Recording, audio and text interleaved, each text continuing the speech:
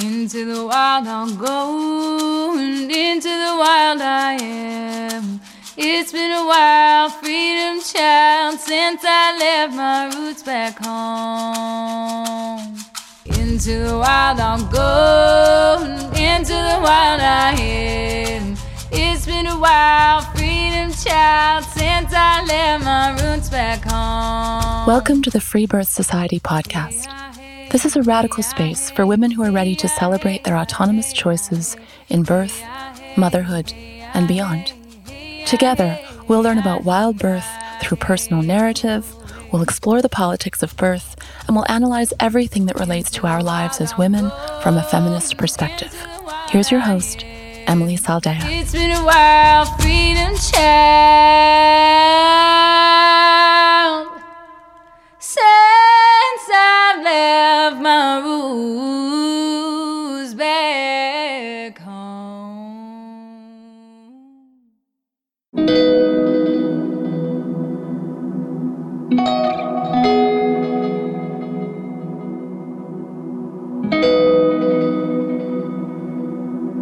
If you're like most of my listeners, you are devouring these episodes, fascinated by the women's stories and wondering if you could do this too.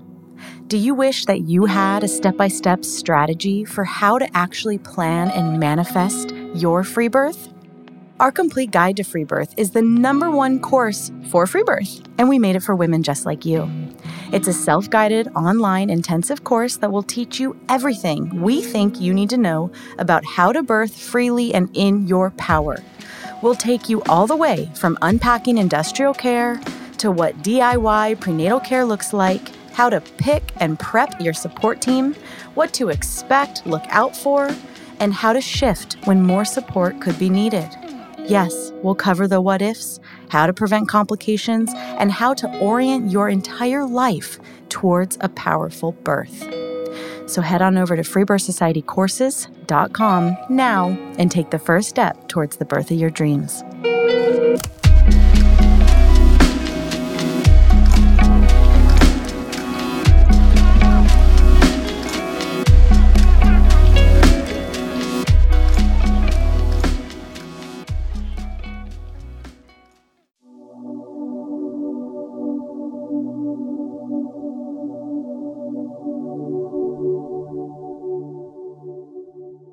Nicole joins me on the show today, sharing her 3 birth stories, ending with the redemptive story of her FBAC, a free birth after C-section.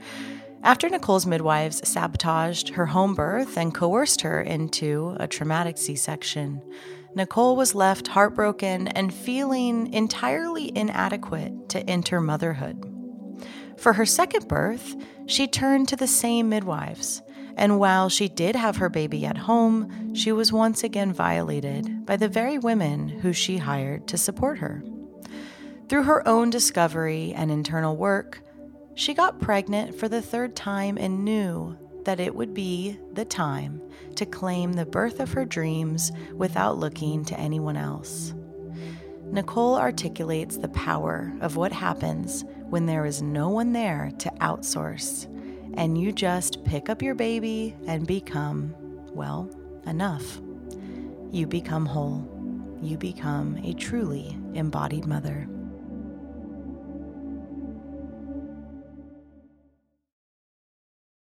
Welcome, Nicole. Thank you, Emily. So kick us off. Who were you before you became a mother, and how does your first pregnancy go? Yeah, I was a completely different person. 6.5, 7 years ago. My husband and I got married in 2015, and we were still in our adventure, explore, not have kids phase, but that didn't last very long. At that time, I wasn't where I am now as far as knowing, having the wisdom of my cycles and my fertile periods and stuff. So we had a surprise pregnancy about 7 months after we got married. Oh my gosh. And like having kids wasn't really on my mind. Like I of course knew I wanted them, and I was already 29. So I wasn't, a spring chicken, but I still wasn't like ready necessarily to have children. But as soon as I like took a pregnancy test by myself I remember my cat was in the bathroom with me.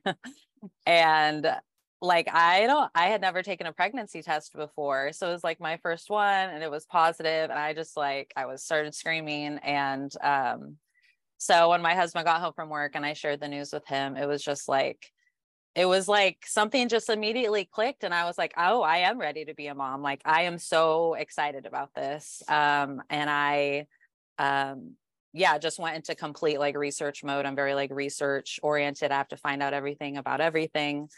And I had never known anyone to have a home birth. All my like aunts, my mom, everyone, they had their births in hospitals, unmedicated, but still completely, within the hospital. And it was always, oh, birth is just the worst pain in the world. And birth isn't really something to look forward to. You just get through it. And for some reason, I decided I wanted to have a home birth. I'm not exactly sure where I got that idea, but I started looking around. I didn't know if there were even, midwives in the area. I assumed I had to have a midwife because, you had to have someone there, right? That's what I thought. And I reached out to the first midwife I found, and, I just assumed all midwives were woo-woo and like hippie herbalists and everything. Yeah. And so I was like, great, here's this lady, and she's gonna, be with me and serve me. And she was really nice.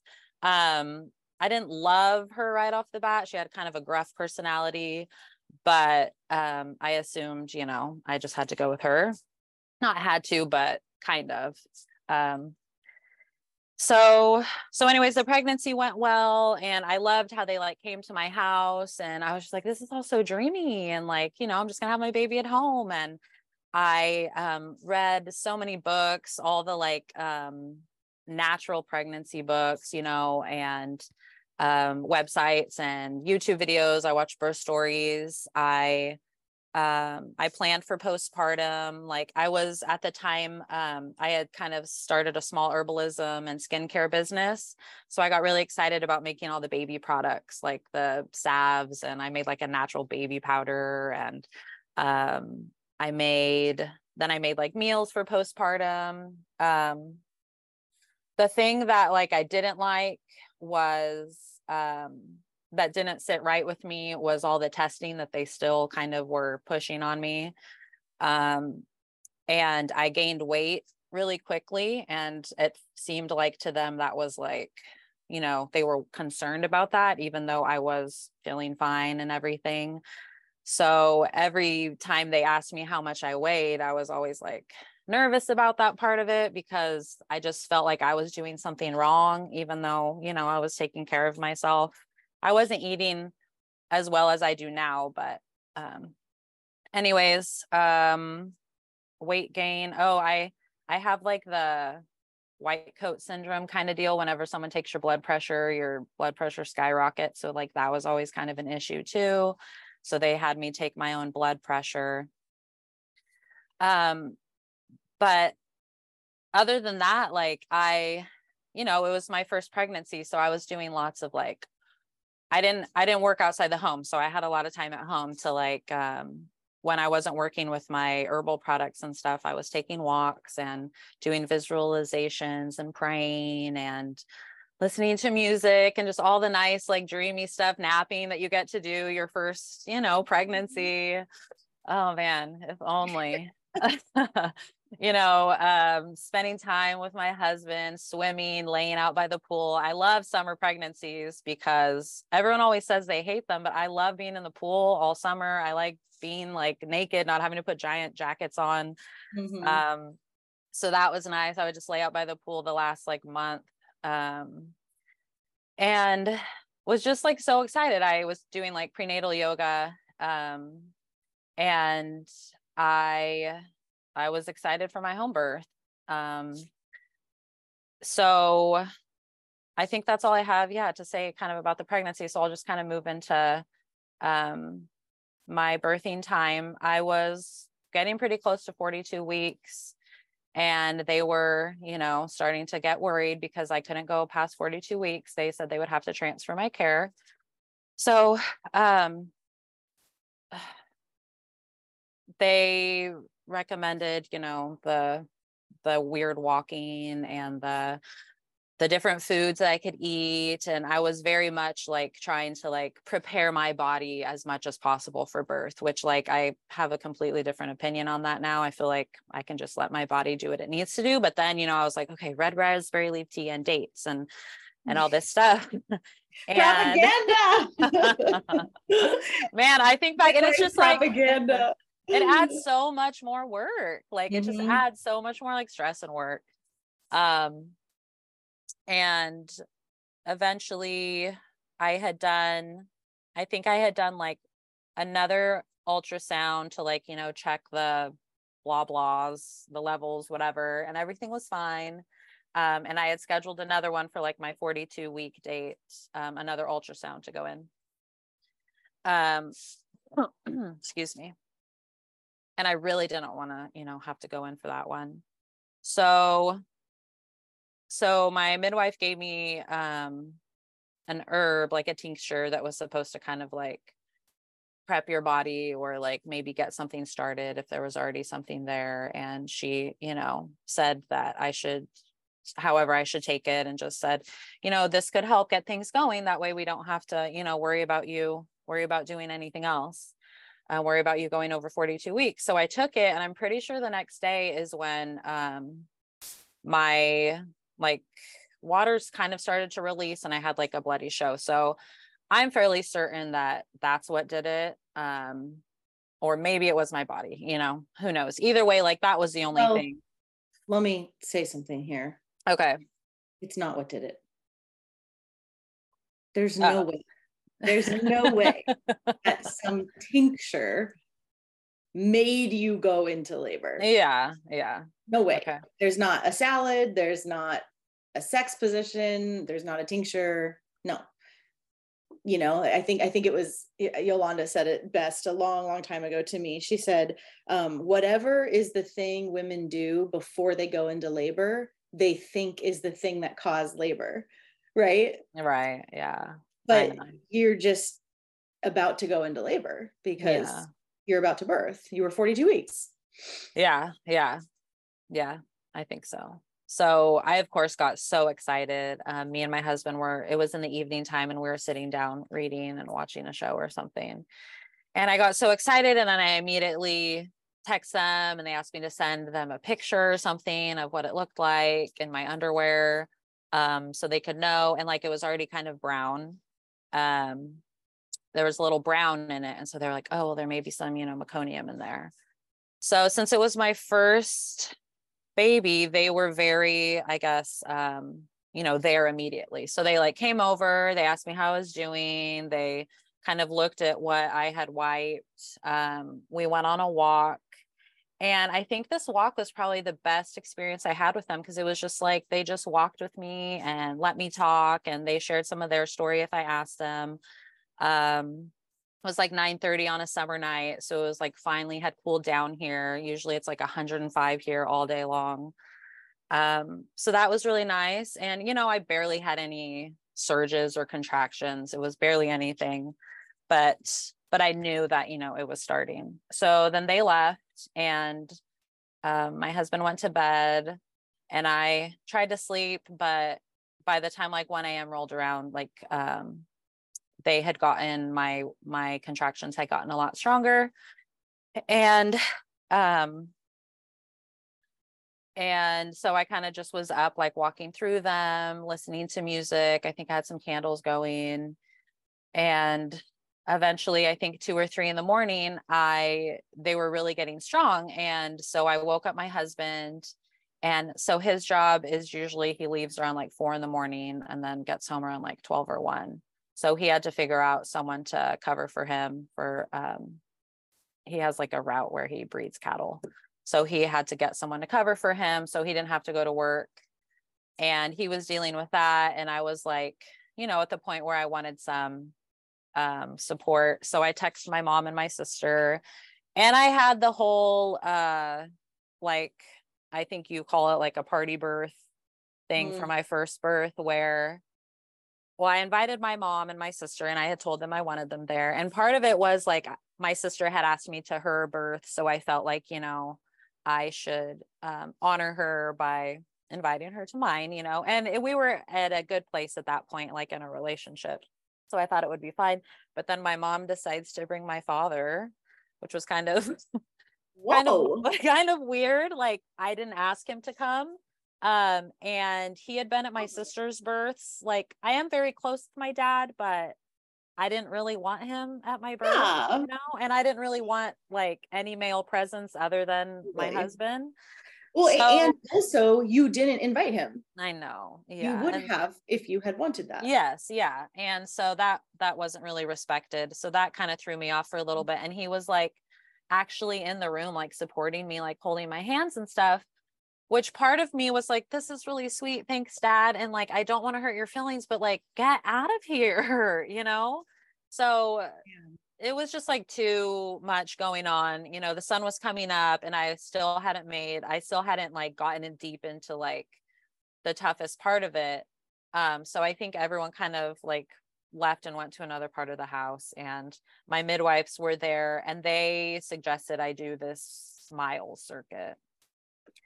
And that it was like torture almost. Like, I couldn't move, I mean, I could have, but they said like, your baby isn't coming down, so this is what you need to do to bring your baby down. So I'm doing the child's pose for 30 minutes, and then I'm doing some weird leg over the side for 30 minutes, and then it was like 3 different moves.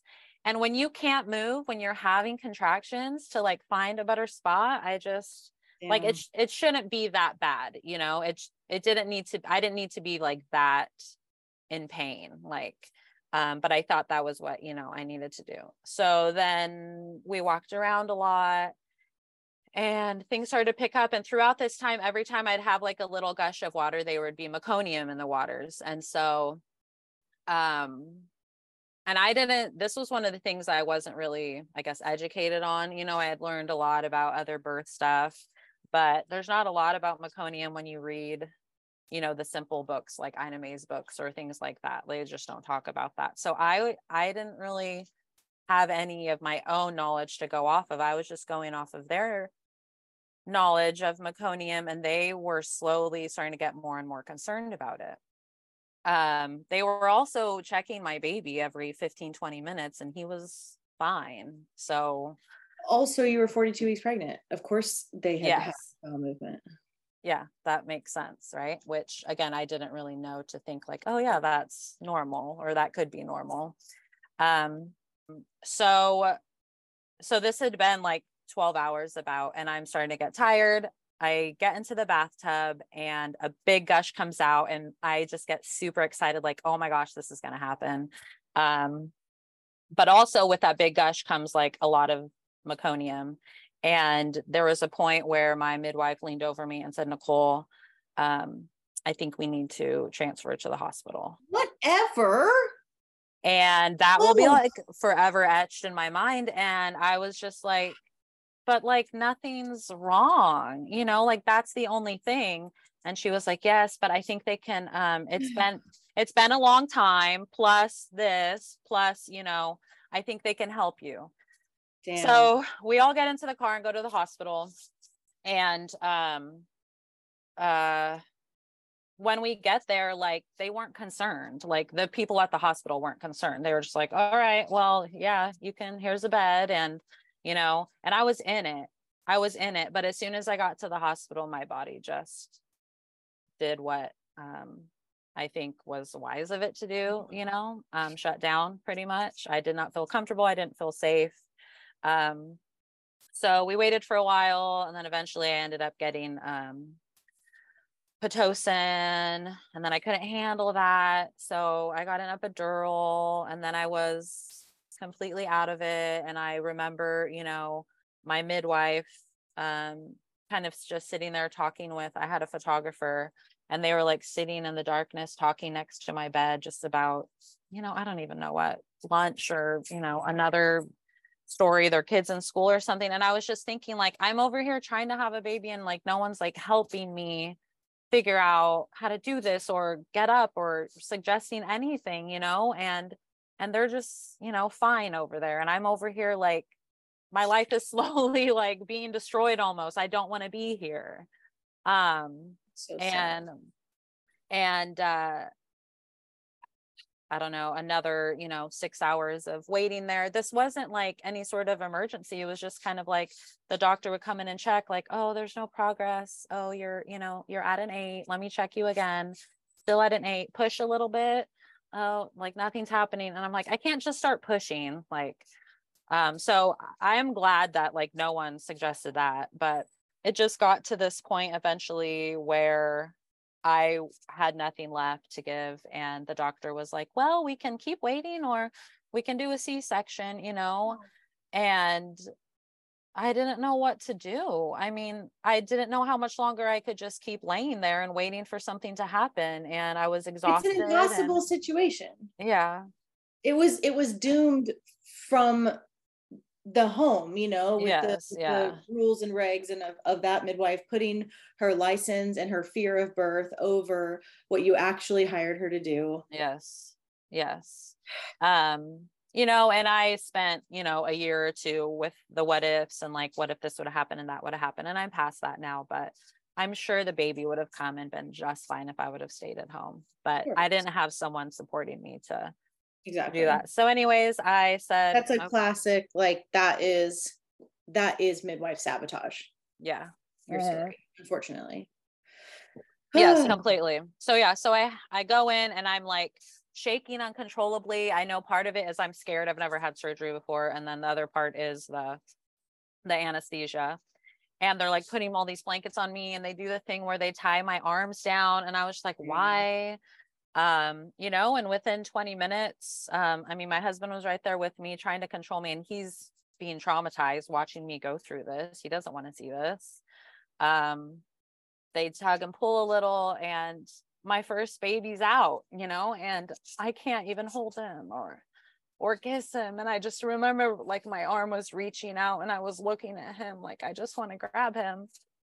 And I said, Eddie, go to him, and he's crying. And he was perfect. He had poop all over him, but he was perfect, and I remember seeing his face, and that first time you see your baby's face, it's just like unbelievable that was growing inside of you, and that little human that looks like you and your husband, your love together. Like, it was just the most unbelievable feeling. I just wish, I could have had him on me right away. So they clean him up a little, and then eventually Eddie was able to carry him over, and I held him to my chest, and I was so happy and so like sad at the same time. It's just been this whole back and forth not his whole life, but that whole almost, first year of like, I'm happy I have my baby, but I'm sad that this is how it happened. Yeah. So so I'll just move into like the breastfeeding part of it. The trauma from all of that just destroyed our breastfeeding relationship. And I worked for 12 weeks hard with lactation consultants and craniosacral therapists and pumping and one-sided nursing and everything possible. Everyone was just like, why isn't this working? Like, everyone was so confused, and I was exhausted and depleted and already sad that he didn't come the way I wanted him to. And then I couldn't nurse him. It was just this like, okay, I couldn't have him at home, and then I couldn't have him vaginally, and then I couldn't have him, with maybe some drugs, and then I couldn't nurse him. And I just felt like I couldn't do anything as a mom that I was supposed to do for him. And it was so hard. And it was such a dark time, but such a happy time because I was learning to be a mom. And, I felt so bad because I just wanted to talk about it all the time. And I'm sure my husband, he's wonderful, but I felt like he's probably so tired of hearing me just like all the time. And I didn't have a lot of other people that really understood why it was such a big deal to me. Like, it's okay, just next time maybe, you know, it's okay. It's okay, just give him a bottle. And every time I would give him a bottle, I would cry. And I just remember crying out to God, like, why are you letting all of this happen to me? Like, why? You can't give me one thing in this other than my son, other than a healthy baby. You can't give me anything else. And I really was angry at God for a long time. And I was just angry at just everything. And it was a dark year. And then I feel like I kind of used my anger to just figure out what went wrong. You know, like I said, like I just wanted to like research and learn. So I learned all about meconium that I could in whatever ways I knew how. And this is never going to happen again. And I replayed everything over and over in my head, you know, and that was my way, I guess, of dealing with it. I talked to different people about it, but like it was just there for a long time, the pain and the just disappointment of it all. So maybe when Jude was like a year and a half,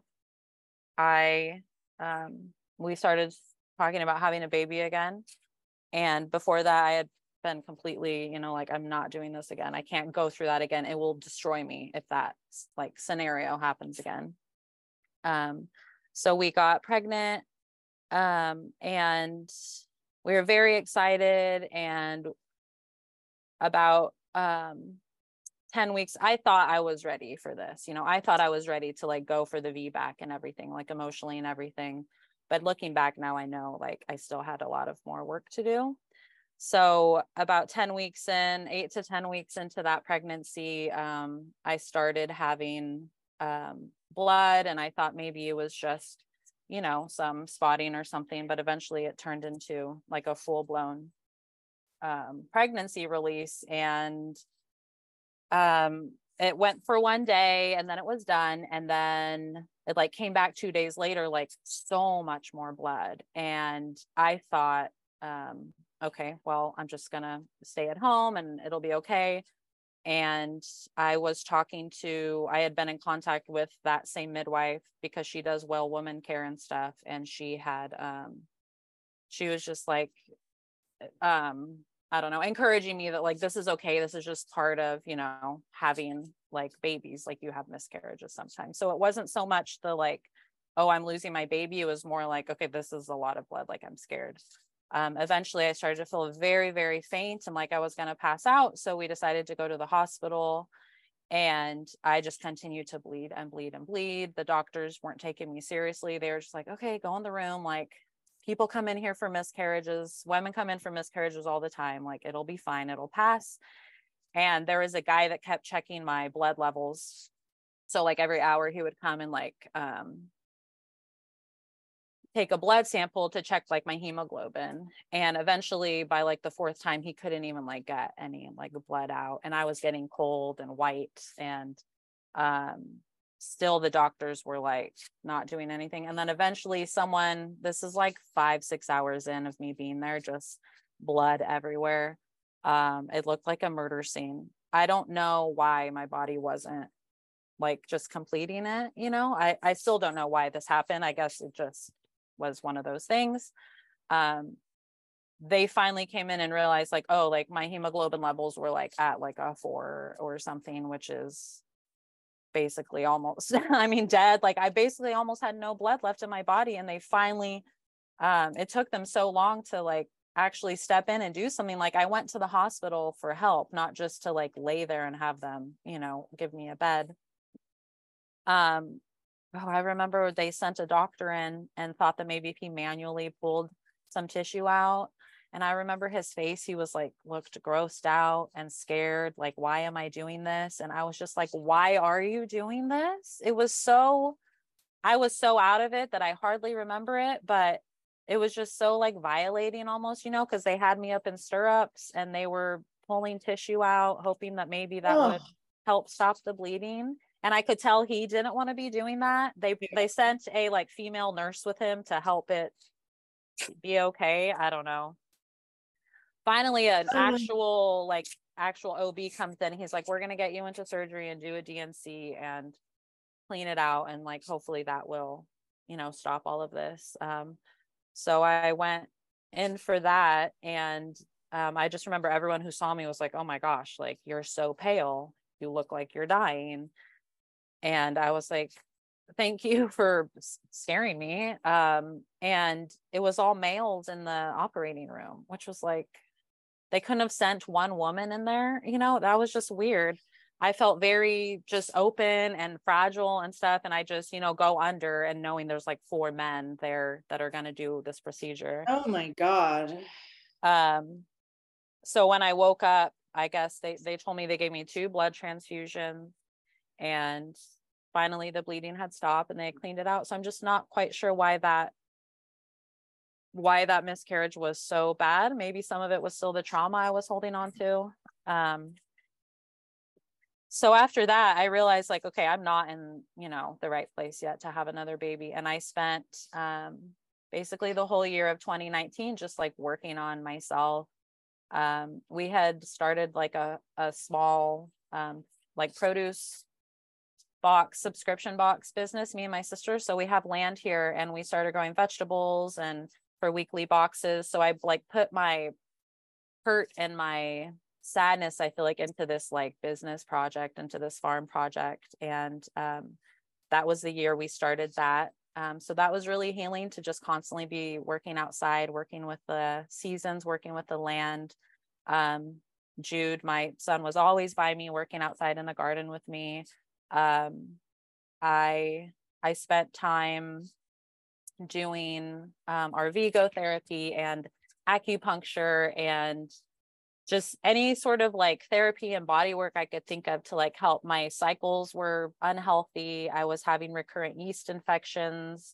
I just like had so much I felt like I hadn't dealt with. And I didn't realize that the stress and the trauma was like affecting my health so much. Like that was the year I really put those 2 pieces together. Like, it's not separate. Like, your stress and your sadness and your trauma is not separate from your physical health. Like, they're so connected. And it was like, it clicked finally for me. And I was like, I need to like really take care of myself. I need to rest more. I need to stop pushing myself so much.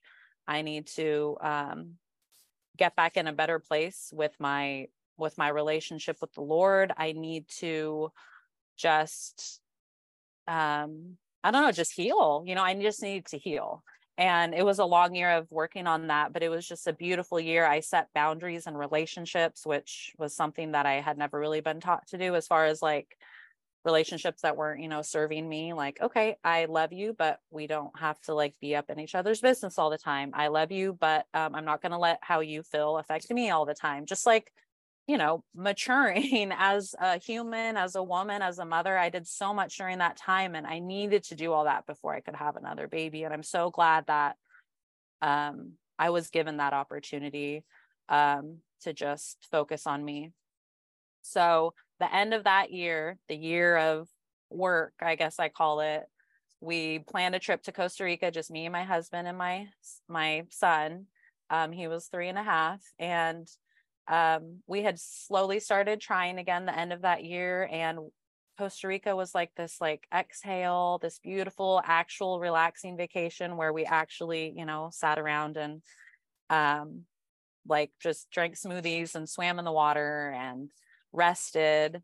And the very last day we were there, I felt like, let's go to the pharmacy and get a pregnancy test. I feel like I might be pregnant. And so we tested there, and there was a positive pregnancy test. And it was just such a special thing to like find out while we were there on that trip, after just a year of, of like challenges and crying and like learning and growing.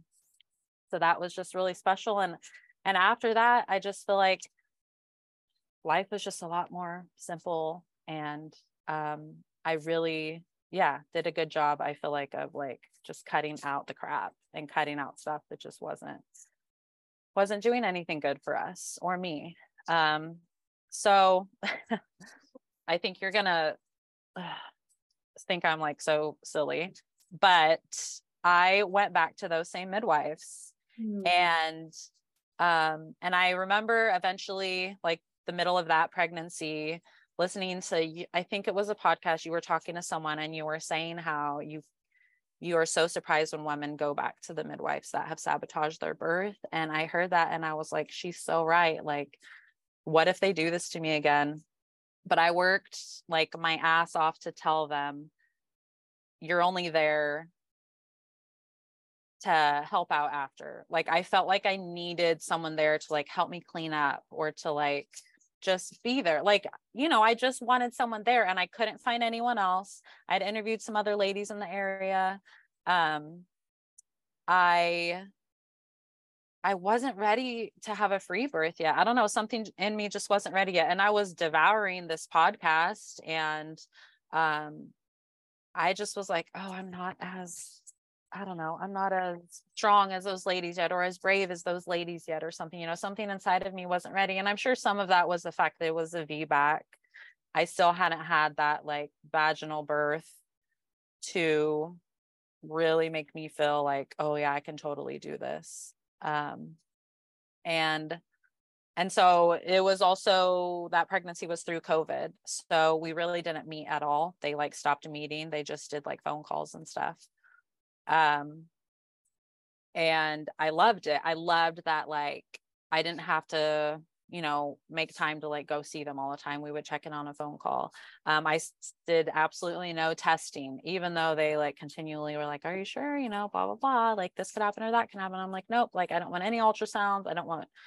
I got blood work, you know, to check my hemoglobin levels, to make sure those were in a good place. And that was really the only thing I was concerned about. And that was fine.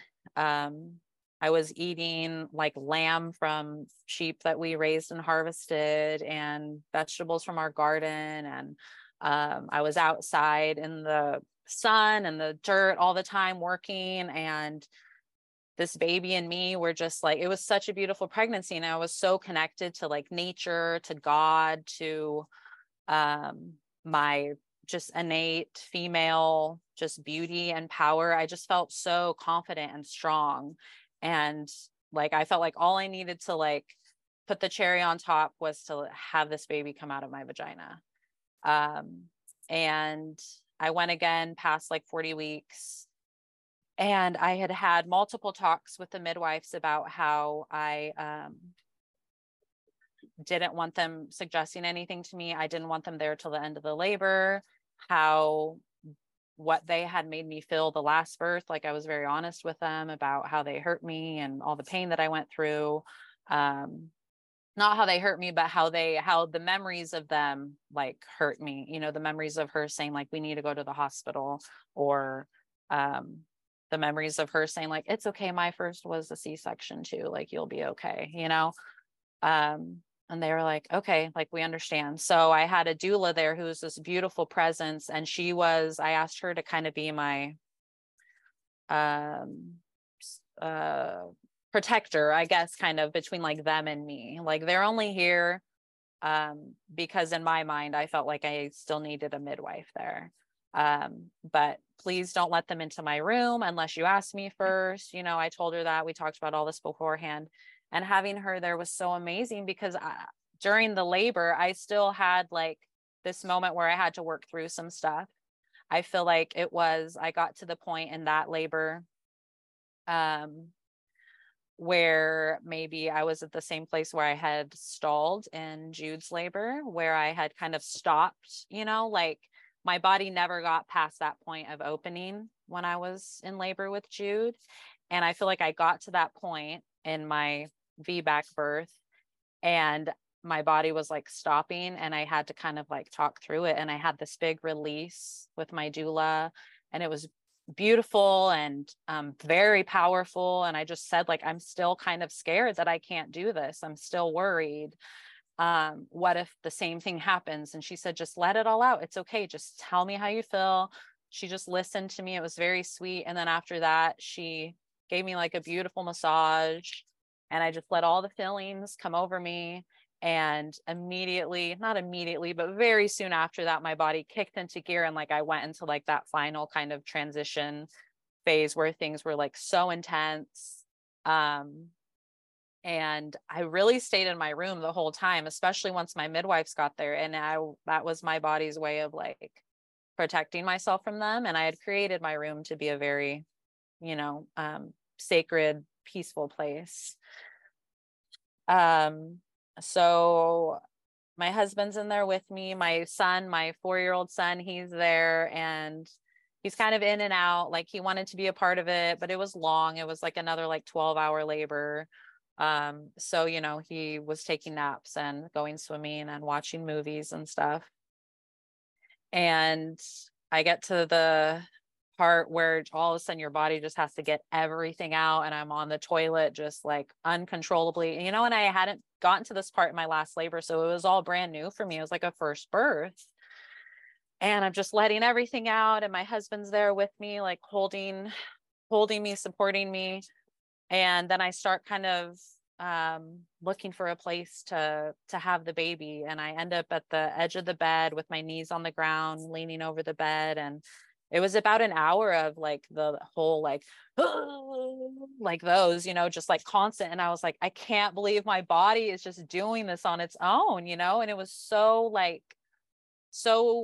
amazing to just feel that happening to me, but also so just overwhelmingly like almost scary, because you're just like, I am not doing anything. My body is pushing this child out on its own. Ah! And my husband was like, I could see every like muscle in your body just like contracting and tensing. I mean, for him to see that was like so healing for him too, to know that like I was getting exactly what I wanted. Like, this is what I wanted, to feel all of this and to go through all of this. And I remember saying like, it hurts so bad. And they were all like, it's okay. Like, we know, and for this one, I had not invited my mom or sister or anyone. It was just my doula and my husband. And I mean, there was still obviously more people there than a lot of people may have, but they were all in the background. Anyways, all of a sudden he like flies out, like his whole body just flies out all at once on the floor. And I had told them, about how I wanted the halo. I wanted no one to speak when he was born. I wanted to be the first to touch him, to pick him up. And so I pick up his slippery body and hold it. And I'm just saying, I can't believe I did it. I can't believe I did it. Because of course there was that moment, probably 2 hours prior, where I thought I couldn't do it right before, he was going to be born.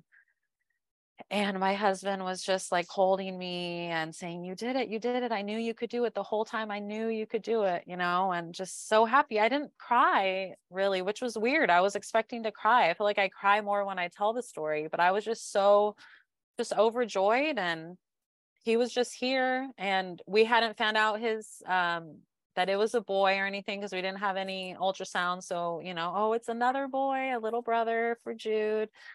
So now we have 2 boys, and it was so beautiful. It was so great. And yeah, after that is when I really realized, okay, I'm never having these women serve me again. They gave me a shot of Pitocin for no reason. I think that's just like practice for them, but I think it made me, it's procedure. I mean, it's policy for them to like protect themselves or something. Yeah. And then the placenta came out, was fine. But they were kind of like, okay, like, let's get the placenta out, which like I get, but it was only within like 30 minutes. Lots of ways to do that without shooting you up full of drugs. Yeah, exactly. She stitched me, and I don't know. She told me my tear was pretty bad.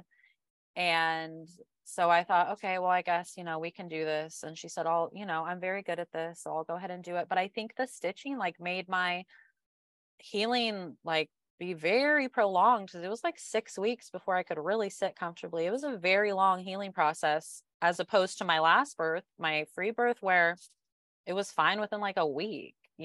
Even before that, it was just so much more swollen. I feel like when they stitch you. If you think about it, they're taking a needle and literally creating more wounds. Yeah, very true. In your vulva, right? Mm-hmm. And so, yeah, they're stitching up this thing that will literally heal on its own, and also creating more and more and more and more wounds. Yeah.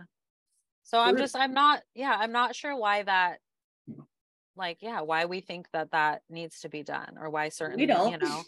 Why. I mean, it's because they are trained in the allopathic model, which says always do, always prevent.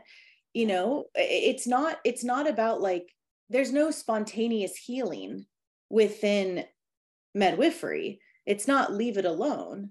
It's all pathological. They can't, they don't know how. It's literally not in their training. They don't understand. They do not understand physiological birth, and they have to do something, right? They need to be important, and they can't just let you have a hands-off birth, or else you won't hire them next time. That's so much part of it, is like, they have to do something. I forgot to say, when I was pregnant during that time, I had a conversation with one of the midwives. There was two of them. And I was kind of asking her about how she got started here. And she said, well, there was a lot of ladies here having free births.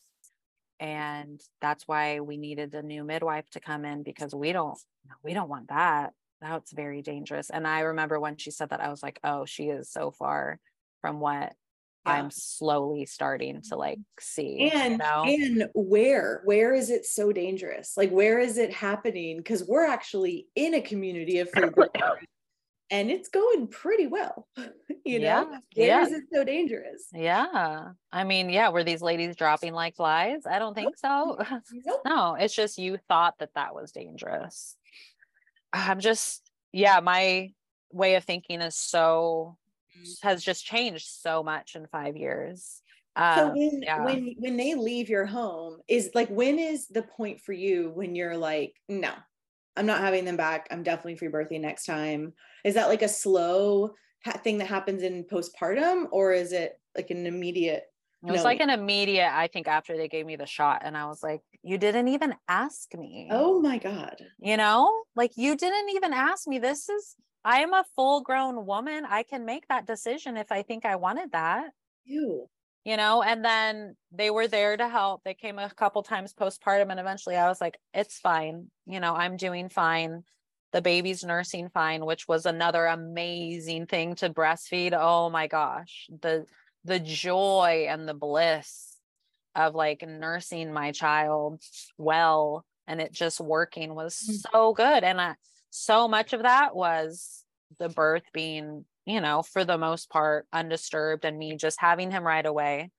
And another part was, like, it was my second time around, and I just felt like I had, as a mom, just some more, confidence. Well, and you actually birthed. Yes. You birthed, and you weren't on drugs, and you didn't have surgery. I mean, the fact that some women are able to nurse after surgery and after everything that they go through in the hospital is incredible. I think so too. When women tell me that, like, oh, I had a C-section, but nursing's going great, I'm just like, how? That's amazing. Like, against all odds. Yes. Yes. Like, surviving. So that was great. I had set up a beautiful postpartum plan, because we have a farm, so I had to have farm help. I had cooked tons of food and frozen it. I had set up childcare and house cleaning, and like a postpartum doula to come help with my oldest boy, because my husband could really only get like a week or two off work. And also, it's not his job to literally do everything just because I had a baby. I wanted him to have, support too.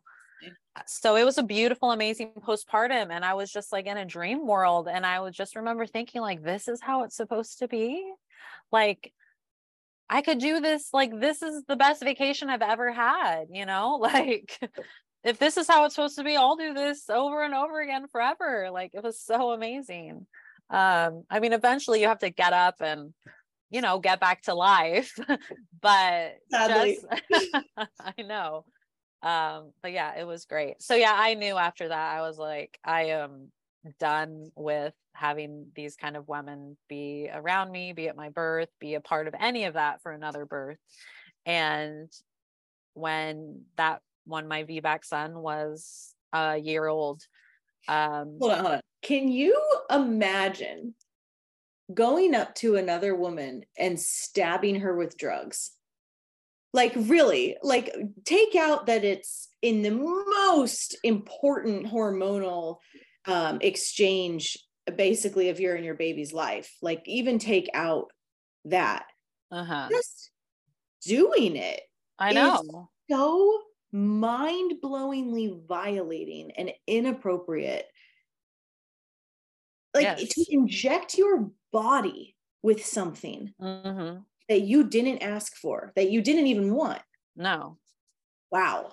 I know. Like I'm just like an animal at a vet. Yeah. It's just like, oh, here, give him that shot. All right. As I'm holding my baby too. Like, what if I would have, I don't know. It's just, didn't want them anywhere near. It's such a big deal. And I'm honing in on that because I know that there's women that will hear this, that this also happened to them.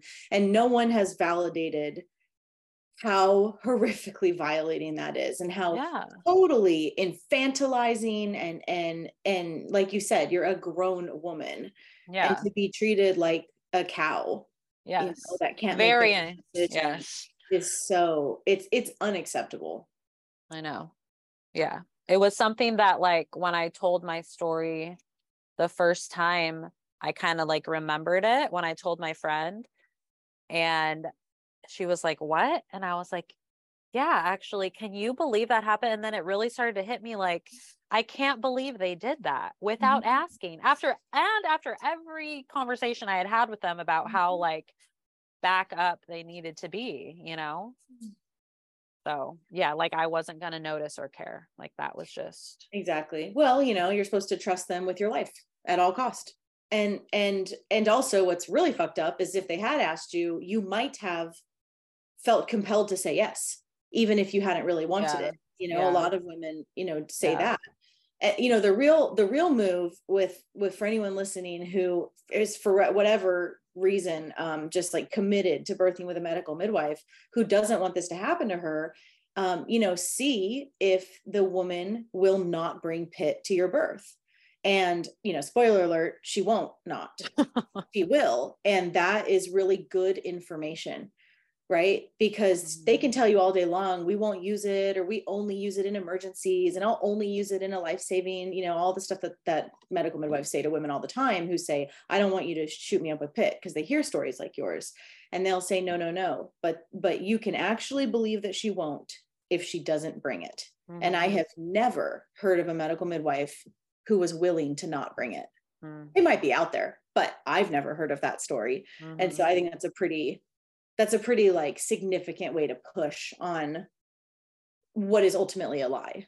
Yeah. Anyway, so how old is your second when the next baby comes in? So, I was totally open to like having another baby, but I did want to wait and,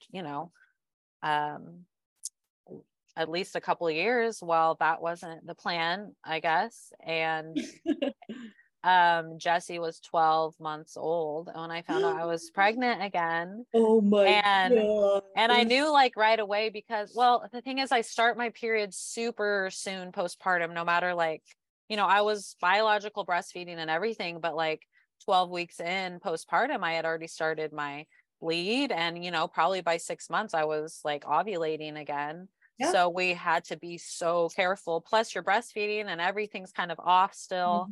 So anyways, I was like, well, I guess we're having those really close babies that, people have. And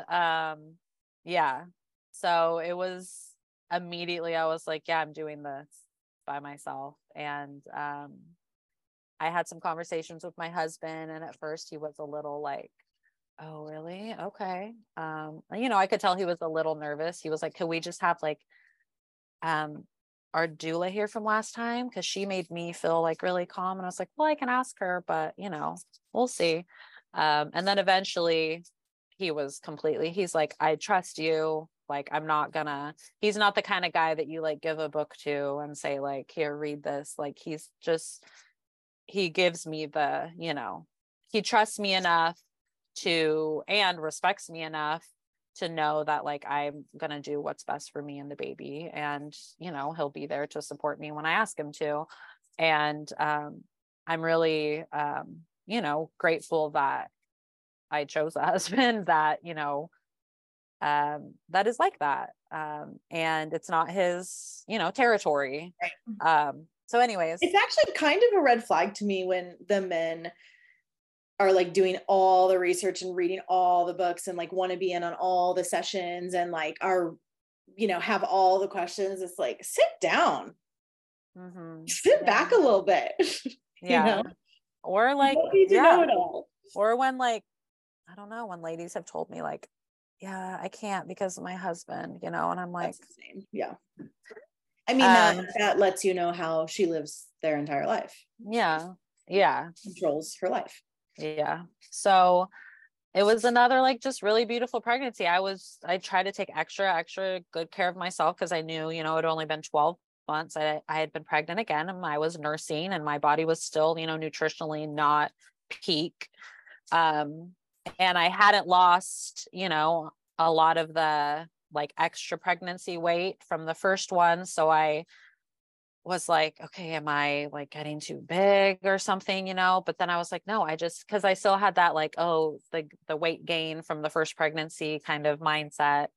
And I was like, no, as long as I feel good and I'm eating good, I should be fine. My blood pressure should be fine. Like everything should be fine. That was all just things that were created because I didn't line up perfectly on a graph. There is like no graph that like everyone can match up to. And it's just like so dumb when like midwives make you stress out over not, lining up to whatever graph that they have in their notebook in front of them.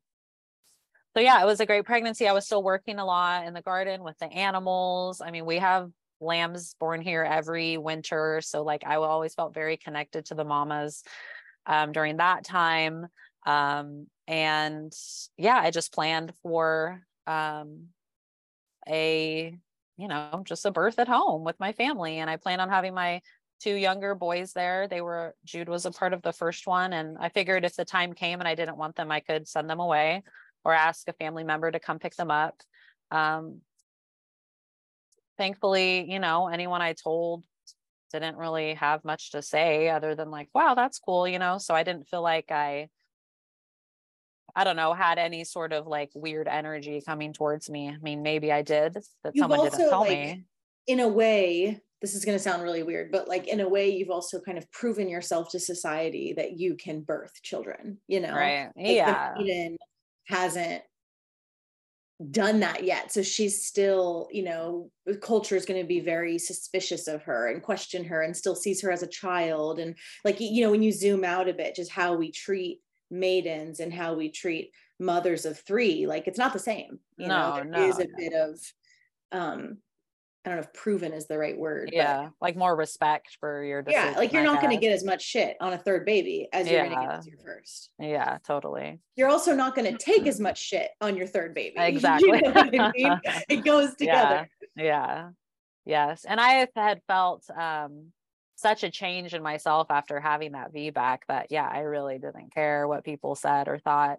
I had started a monthly women's circle, and one of the gals that came, she had a free birth like a few months before I would be 40 weeks, which was really cool. Like I never thought in our little super conservative town that I would meet these kind of women, but you start a women's circle like that and they will come. Like you said that, and it's so true. And every woman should know that, like they'll come to you if you provide a place. And we have a space here at our farm, and I was able to create a place, and these women started coming. And now I know like 4 or 5 women in my community that have free birth and that like don't shave their legs anymore. And it's like, it's just so cool. Amazing. It gives me the chills, and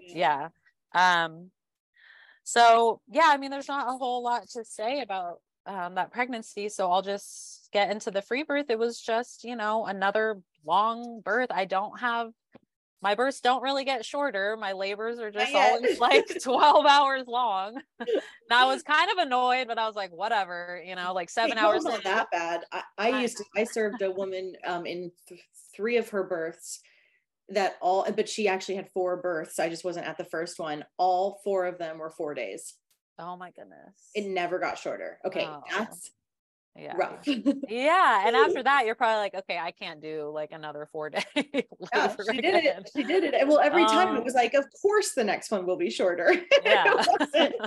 Anyway, so 12 hours. Yeah, that's so funny. I mean, at least you go into it thinking it might be shorter. Yeah, it just kind of it started earlier than I thought. I don't, unless my dates were off or something, but it was only like 39 weeks, which was a surprise to me. Because my other 2 had been, past 40, and I didn't feel ready. And I was a little nervous, no one's coming. It's just me. Yeah. Nobody's coming, and it was also the day of my mother blessing. So that my friend had planned for me. So we had to cancel it. And on top of that, I had to tell all those ladies that I was in labor, which I didn't necessarily want to do. I didn't want everyone knowing. But it ended up being a really good thing because my sister and a few of my close friends and my mom were sending me like beautiful like prayers and things they had prepared for the mother blessing, and they were texting those to me, and so that was very encouraging. It all kind of started in the middle of the night, so I was walking outside. It was a nice warm evening and the moon was bright, and it was just very peaceful, and I was very uneasy for the first couple hours, and then I just had to say like, okay, like, baby, I'm sorry, like, I'm ready for you. I'm sorry if I'm making you feel like I'm not ready for you. Like, you come whenever you need to. I just prayed for peace just to wash over me. And after that, I felt much better. And I was like, okay, if this is going to happen, there's nothing I can do about it. I'm just going to have to be ready, whatever that means. And I was logistically ready. I just wasn't necessarily mentally ready. Sure. So yeah, it was just me in my room, walking around, moaning, listening to music. And this time the bathtub felt nice. Like my other 2 births, I didn't like the water. This birth, I really wanted to be in the water. And I stayed in the water for a long time, and then got out and did the prowl around my room looking for somewhere to birth, and like just nowhere felt right. And I didn't want to give birth in the same place as my last baby had come. I just felt like that was kind of, this isn't the same birth. So I was doing that weird prowl, and I was like, I can't find a spot, like I cannot find a good spot. And I knew the poop was coming. So I was like, maybe I should get back to the bathroom. The prowl and poop. That'll be the title of your episode. The prowler and the pooper. Yeah, I was ready for that. I'm impressed that you had enough like cognitive, that you were with it enough to even like consider that stuff. Well, like my boys kind of kept coming in and out, so I was constantly shifting from like, ooh, to like, what, honey? Okay, here's the milk. Okay, what? Yes, I know. And like my youngest, he was, just barely 2, or not quite 2 yet. And so at first he was very scared, and then he started making all the noises with me and like getting really into it. And I was like, okay, eventually it was just too much. And I was like, guys, that sounds really annoying. Let's quiet down. Yeah. But I'm so glad they were there and they were like involved in it and a part of it. And it's just, that's a completely like woman to woman situation. But for me, somehow it was like, okay. And they were just in the bath. So I got back into the bathtub, and I knew what was happening, and then my body started doing the pushing, and the full body heaving down. And the boys were right there. And my oldest, he was 5. He had like a camera, so he was like my little photographer, which was really cute. All the pictures are completely blurry, but it's so sweet. And we have it on like a video, so you can like see them, like see what they're doing that I didn't really notice when I was in it. Yeah. And then there was like a little meconium again, and I was kind of annoyed because I was like, come on, like, can it just be like clear cut and like no weird, things? But I kind of like pushed past that pretty quickly, didn't let it bother me. But in some ways it's like redemptive that you had the presence of meconium and got to experience that it's totally normal and okay, you know? It is. Yeah. Yeah. I think I was able to face a lot of just everything just right there, you know, just face those fears, face those doubts, face those, you know, past memories and stuff. And just know that all of it is fine and that's okay. And my body and baby are going to do this. And yeah, a little before 11 a.m., he just came like flying out in the water. And I pulled him up to my chest and held him, and he was warm and slippery. And it was just like so freeing and like peaceful to like not have to worry about protecting him from anyone. Like no one was gonna examine him or judge him or give him a score or check him. If he needed to take some time to come to really make a good cry, no one was gonna start scaring me or telling me to do anything. He took about 10 minutes to really like make some good cries and to be like really alert. He was like going in and out of being alert. He would do this like floppy thing kind of, and his eyes would roll back, and then he'd kind of like come to. And I was a little nervous, but I was like so much more calm than I don't know, like surprisingly just calm about the whole thing. So I'm really like proud of myself for not, you know, being scared. A thought of death flashed through my mind, and I was like, okay, that's there, but I'm not going to focus on it, you know? And, you know, I kind of tilted him and helped him drain. I could tell he had like meconium snot in his nose. I did give him like a few gentle breaths, but it was more like a blowing in his face even than a blowing in his mouth. Just to kind of like, oh, you know, and eventually I was like, okay, maybe we just need to get out of the water and get warm. And then he'll really, you know, perk up, because he was getting almost like white too. It was interesting. So Eddie like made a path of towels to catch all the blood from the bathroom to the bed. And, you know, there's so much blood, no one's there cleaning it up. And that was something that had been a fear of mine before from the miscarriage and everything. And I was okay. So yeah, once we got into bed and like I told Eddie to put socks on my feet and bundle us up, and we got really warm and close. And again, like no one was trying to do anything. It was just me, and I was enough. I was enough to keep him safe and warm and keep him breathing right. And it was just such a beautiful, peaceful, simple, you know, feeling. Yeah, the placenta came out after about an hour. I had to try like a few different times. And once the placenta was out, the bleeding like completely, you know, eased up, because it was kind of like gushing every time I would have like an after pain. But once my placenta was out, it was like the bleeding almost just, you know, stopped to like a light bleed. So that made me feel better. And then I already had like like beef stew ready to go. Beef and barley stew is like my favorite postpartum meal.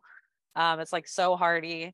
So I was eating stew and, you know, cuddling with him, and he was like nursing a little bit within an hour of him being born. And Eddie gave the boys lunch, and we all took a nap, and we burned his cord later, which was like really special. But then 15 minutes in, we're like, all right, get the scissors. It takes so long. So long, and the smell and the smoke. Like, okay, it was magical, and now yeah. And Jude was like, let's sing happy birthday. So, you know, we sang happy birthday and everything like when we were doing that. So it was a nice little ceremony, but yeah, to like do it the entire time. I could tell my husband was like, all right, like how long is this going to take, Nicole? I know. It was just, yeah, it was just so great and simple. And I would never, ever go back to doing it, you know, any other way. Yeah. And I'm so glad all my boys were there with me. And yeah. It's like a very intact family experience. Yeah, we were able to like really incorporate it into our life pretty easily, you know, as far as like, all right, there's a third baby here. You guys saw him come out, you know, right. And the boys still talk about it, and they still want to watch the video. And it was another really blissful postpartum. It wasn't as quiet maybe because there's 2 kids, and yeah, you have a 1-year-old, or 2-year-old. I mean. Yeah. but it was still, you know, I had prepared greatly for it again with farm help and food. And I'm just very passionate about the postpartum resting period. And so I did a lot of work to, make sure I was able to rest again. It really stands out to me how you, after your free birth, that you, when he was like kind of wide and coming in and out of, you know, transitioning, whatever, when he, you know, your baby's landing, that your takeaway from that as you get into bed is, I was enough. That's a really like striking, beautiful, important, profound difference from a C-section, from what the fuck just happened to me, from did I really need surgery? Now I can't nurse. I mean, what so many women go through right now on this planet, where they are emerging from their births, as I'm sure you did in your first, of I wasn't enough. I didn't have what I needed to do this. And, you know, that your trajectory of then, you know, the learning and the just like painful learning and hazing, you know, through motherhood that of course is so many women go through. And then to arrive at this place of I was enough, I am enough, you know, that's such a big deal, that is your arc, you know, and of course we hope more and more women can kind of get that in their first births, right? Mm-hmm. But that isn't the case yet in our current, you know, culture. And on some level, you know, because of obstetrics monopolizing, you know, and just like destroying us as women and mothers, that the common narrative, you know, emerging is I really am not enough for my kid, and that creates lifelong consumerism, you know, of allopathy, of going back to the pediatrician, of getting the immunizations, of doing whatever the doctors say, of being terrified of how to handle illness, you know, in your children on your own, like all of this. It's just, then it just keeps going. And, you know, and it goes into education and like, well, if I'm not enough here, I'm not going to be enough everywhere. Right. And it's unconscious, I think, for the vast majority of women. So it really stands out to me that's your use of words after your free birth, you know, in this, like, could have been scary, could have been a little bit of the not the most comfortable transition in a newborn. It sounds totally normal what you described, but it's not like you've seen 1,000 babies be born. Yes, you know? Yeah, it's just beautiful. And it's what I pray for all mothers, you know, to get to know that, like, I'm enough. I was enough, and I am enough. And that foundation that everything happens on, you know, from there, it is the paradigm shift. I know. Whenever I talk to, I'm like moms that are in that, you know, very tender new time, and they're worried about everything. That's the message that I'm trying to like share with them, you know, to instill in them, if they haven't like noticed it themselves already. That is a real big thank you for noticing that, because that's very true. Like from the beginning to, you know, so far, the end right here, not the end, but my last birth, like, yeah, I was like, felt like I had nothing to give. And then I felt like all he needed is me. And I knew that. And that's, yes. And it would have been true each time, you know, but what a blessing for me to see that, and like for you to notice that right there as I said that. I don't know that I've said like that, those words before. I wish all women could feel that, and I hope that, you know, more and more do, because it just sets you up for a lifetime of like not feeling like you can do what you need to, you know, for your kid. That's a horrible place. Every single thing. I mean, motherhood has turned me into this woman that I never thought I would become. I mean, I've always felt strong and confident, but this is such a different level, just such a different level. And I could never have reached this level if I didn't have children, if I didn't go through the, you know, the heartache and the suffering. So no, I don't want to go through it again, but like, if I had to be the woman I am today, you know, I would. And I'm just so, grateful for where I am. And I'm very passionate about, helping other women if I can. Like, I don't want this to continue to be normal forever, just like all the work you're doing. Like, it's just, it can't just be like this forever. Like there is like change happening. Yeah, it really is. I mean, that's what's It's so fun is like, well, it's like totally, it is normal in our community for women to birth intact. Yes, it's so cool. It is the norm. Does it always happen every time? Of course not. Of course not. Women are where they are, and this is very complex, and this is very long standing, and there's just a lot of unraveling. But the needle is moving rapidly from what I can see and what I can track. Yeah, that's exciting. Okay. Yeah, it's exciting. Thank you. Yeah, thank you, Emily, so much for listening to my story. I love it. I loved every second of it. Thank you so much for your time. Thanks. And that's it for today, my sisters. Check out everything we do, including one-on-one and group coaching, learn about our private membership, in-person retreats, and more on freebirthsociety.com. Our online courses are on freebirthsocietycourses.com, including our flagship course, The Complete Guide to Free Birth. Don't miss the Radical Birthkeeper School if you're ready to become the authentic midwife that women are searching for. Together we rise, and the revolution starts inside each of us.